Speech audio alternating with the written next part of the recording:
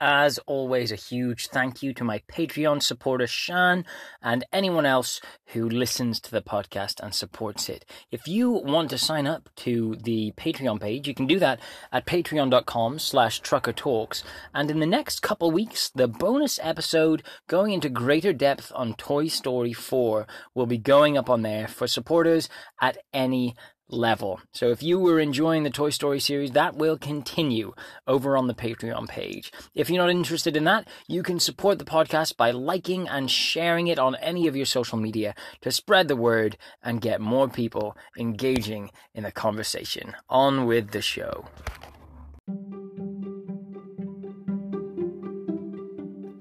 Welcome to Trucker Talks. This is your Trucker Talking. My name is Brandon, and on this week's episode of the podcast, we are going to be looking into a concept inspired by a character in Toy Story 4, Forky.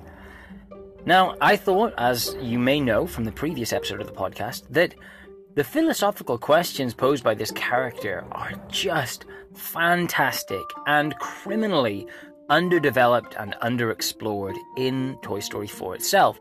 So, I want to ask some questions about Forky and his existence and how that might relate to human existence. One of the strange things about Forky is that he's made up of discarded, inanimate pieces of rubbish. A fork, some bits of pipe cleaner, some bits of plasticine or blue tack, maybe a bit of glue here and there. And then, somehow, he becomes alive. He becomes conscious. And you know, you wouldn't be hard-pushed to find a way of describing a human in a similar manner. You can alphabetize and systematize all of the different elements down to the atomic level that make up a human being in the correct ratios, and you could put all of those correct atoms, all the carbon and the water and whatever else makes us up, the proteins. You could put them all in a pile. You could even organize them in the correct, lattice, in the correct order, and it wouldn't automatically, therefore, be a human, would it? I mean, in the case of Forky, it did. The question becomes, what is consciousness? How does it emerge? Is it a property of the matter that makes us up, or something more? And I'm sure there are more questions to discover. But to begin exploring this, we're going to turn to a science fiction cult classic series, Star Trek.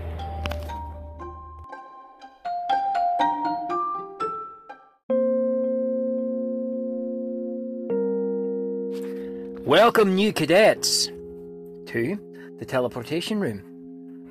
As I'm sure you all know from your studies, this is powered by the Thalithian crystals in the center of the ship, which allows us to scan humanoids and other objects, identifying the exact location, spin and orientation of every single particle that makes up the being, and then dismantle and reconstitute in a foreign place. Now, of course, at the moment you can see there's some maintenance going on. Some anomalies occurred when we sent the captain and his away team on planet, and we are endeavouring to make sure that there will be no malfunctions. Did anyone have any questions about how this functions? Yes, with the reconstituting and dismembering, is it a painful process? Well, it's difficult to say. Since the scan identifies you just before you're dismantled, any memory that you produce in the milliseconds between dismantling and being put back together are not carried with you. So I suppose it's possible that it's painful, but upon arrival, you will have no memory of that pain. Is the person who arrives, once you arrive, wherever you're going, the same person? Well, I'm an engineer, cadet, I'm not into philosophy like that. Oh, the captain's calling. Scotty, we need to get back onto the ship now. We're under attack. Captain, we're still doing maintenance on the Telethian crystals. Now, Scotty, we're beaming you up. We're beaming you up. Captain, there's something wrong. What do you mean there's something wrong? We made it back onto the ship. The sensors, though, they're saying you're still on the planet. What do you mean I'm still on the planet? The system malfunctioned. You were reconstituted, but you were copied.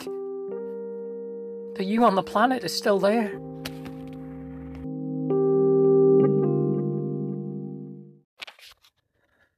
Tropes about teleportation and possible complications producing clones and moral issues as to who the real person is and what should be done with the alternative versions have existed outside of Star Trek and even long before, proposed by philosophers and scientists in many, many different forms.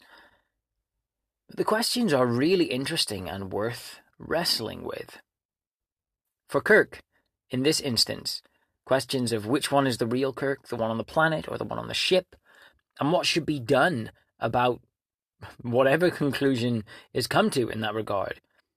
Can one Kirk be killed without any remorse or moral value being attributed to that Kirk? One of them is certainly the result of a mechanical malfunction. And that's, of course, assuming that such a process would in fact produce two identical human beings.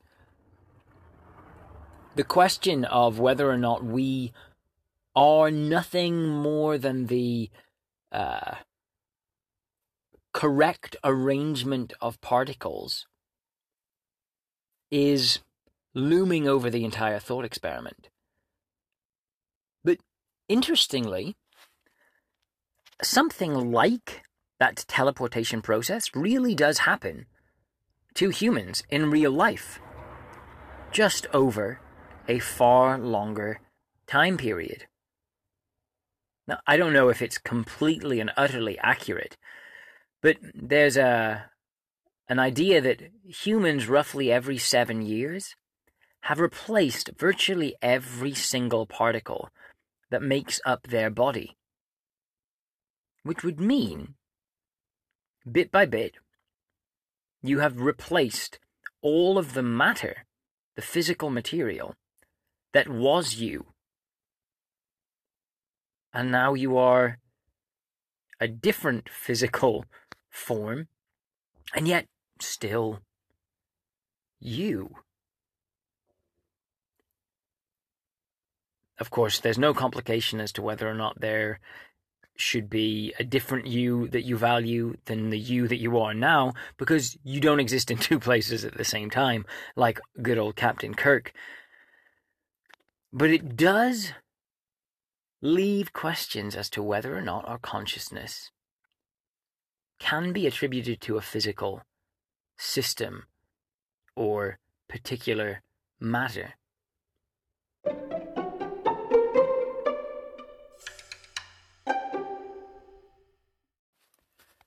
In the two fictional worlds that I have brought up in order to examine this idea, that of Toy Story and Star Trek, there is an idea that if you organize matter in a particular manner, you will produce a conscious being. Forky being that of Toy Story, and the two clones of Kirk because of the malfunctioning teleportation device in Star Trek. Now, that truly is an assumption because we are not capable at this time of producing such an event. We cannot organize matter in such a way as to even produce something that we can call life, that doesn't itself derive its life from something that is previously already alive.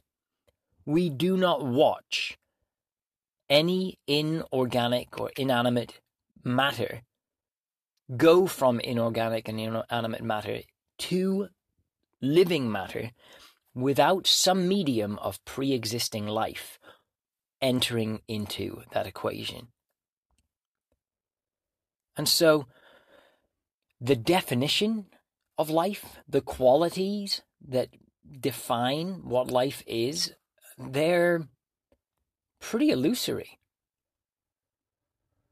They're pretty difficult to grasp or to even identify. And that leaves questions as to whether or not the premise held in these fictional universes is really reflected in reality. As we just talked about with the slow version of teleportation that we actually do experience, where all of the matter in our body is renewed over long periods of time, it appears our consciousness is, at the very least, deeply connected to material structures, but it is not limited to those structures, or at least is in some way transferable between matter. It gets very confusing. C.S. Lewis proposed a metaphor for what consciousness is. He talked about a waterfall. And one of the things about a waterfall is that even though we're describing a thing, it's a label, you can see it and it's in one place, it's also not really one thing, since the water that makes up the waterfall is never the same water twice. It's constantly being renewed. The actual physical material of the waterfall is new water constantly. But what makes the waterfall something we can describe with a word that is distinct is its shape, its form. And though it doesn't tell us much about the actual distinguishable attributes of consciousness, perhaps metaphorically,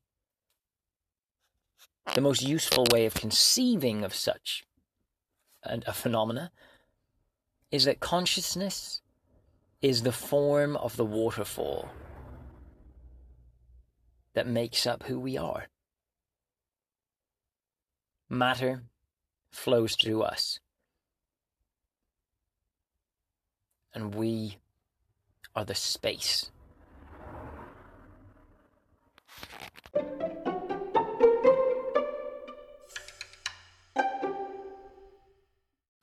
All of this conversation is meandering around some well-known philosophical points of inquiry and questions. There's two questions that relate to the nature of consciousness that are well-known and labeled. One of them is called the easy problem, which isn't fundamentally that easy, but it's easy relative to the other one. And that question is, what is consciousness? Now, it's called easy because we have at least a proposed place to look to find what consciousness is. And that appears to be our bodies, and then more specifically, our brains. We know that we can manipulate our conscious perceptions by manipulating electrical impulses and signals and hormonal ratios within our brains. Now, that doesn't mean that we've actually answered the question. It just means we have a point of inquiry. The hard question is, why do we have consciousness? Because theoretically, no matter how complex a behavior, it could be pre-programmed into a simple A plus B equals C system. In fact, we don't see any measurable means of describing human action as anything other than Newtonian physics atoms hitting atoms, billiard balls hitting billiard balls on a table. It appears, on a scientific level, that everything, short of quantum mechanics and areas of science that we're not going to look into in detail now, are causal in nature, which means that if you had enough data about the beginning of the universe, you could calculate every single event to follow. Now, there are other theories, but they are only theories about this hard question as to why we have consciousness. Sir Roger Penrose, he talks about how he believes that consciousness is not computational, meaning that it is not a system that just takes an input and algorithmically sends an output, that there is something less concrete or less systematic about the nature of consciousness. But then Jordan Peterson proposes that consciousness is like a meta-analysis of one's own instincts. He defends the idea that consciousness is where we can accurately and safely propose the existence of free will. And he argues that even neurological studies that show that sometimes a decision in our brain is made before we can consciously say we've made a decision, that doesn't worry him, because we make decisions before our bodies have manifest them all the time. He talks about ballistic movements. If I'm going to throw my hand towards something but stop it before I hit it, I cannot send signals down my arm quick enough to decide that in the time that my fist has moved from where it is to the point that I want it to stop. And so I've decided that it will stop moving, maybe even before I start to move. And so there will be discrepancies in where a neurological scan discovers that a decision has been made and where the action that constitutes the decision's fruition comes about. Now, I'm not proposing that any of these answers are conclusive and that we've solved the problem. It's called the hard problem for a reason. But I think it's worth thinking about the fact that consciousness is not easily explained. But it is not easily explained by a purely spiritual perspective or a purely scientific expression of the problem. There really isn't an easy answer. I guess all I want to provoke is you to maybe feel the weight of that for a moment.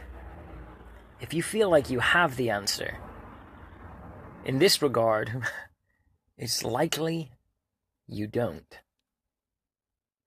And maybe for all of us, that's a perspective we could take on more things more often as we keep the conversation going with Trucker Talks.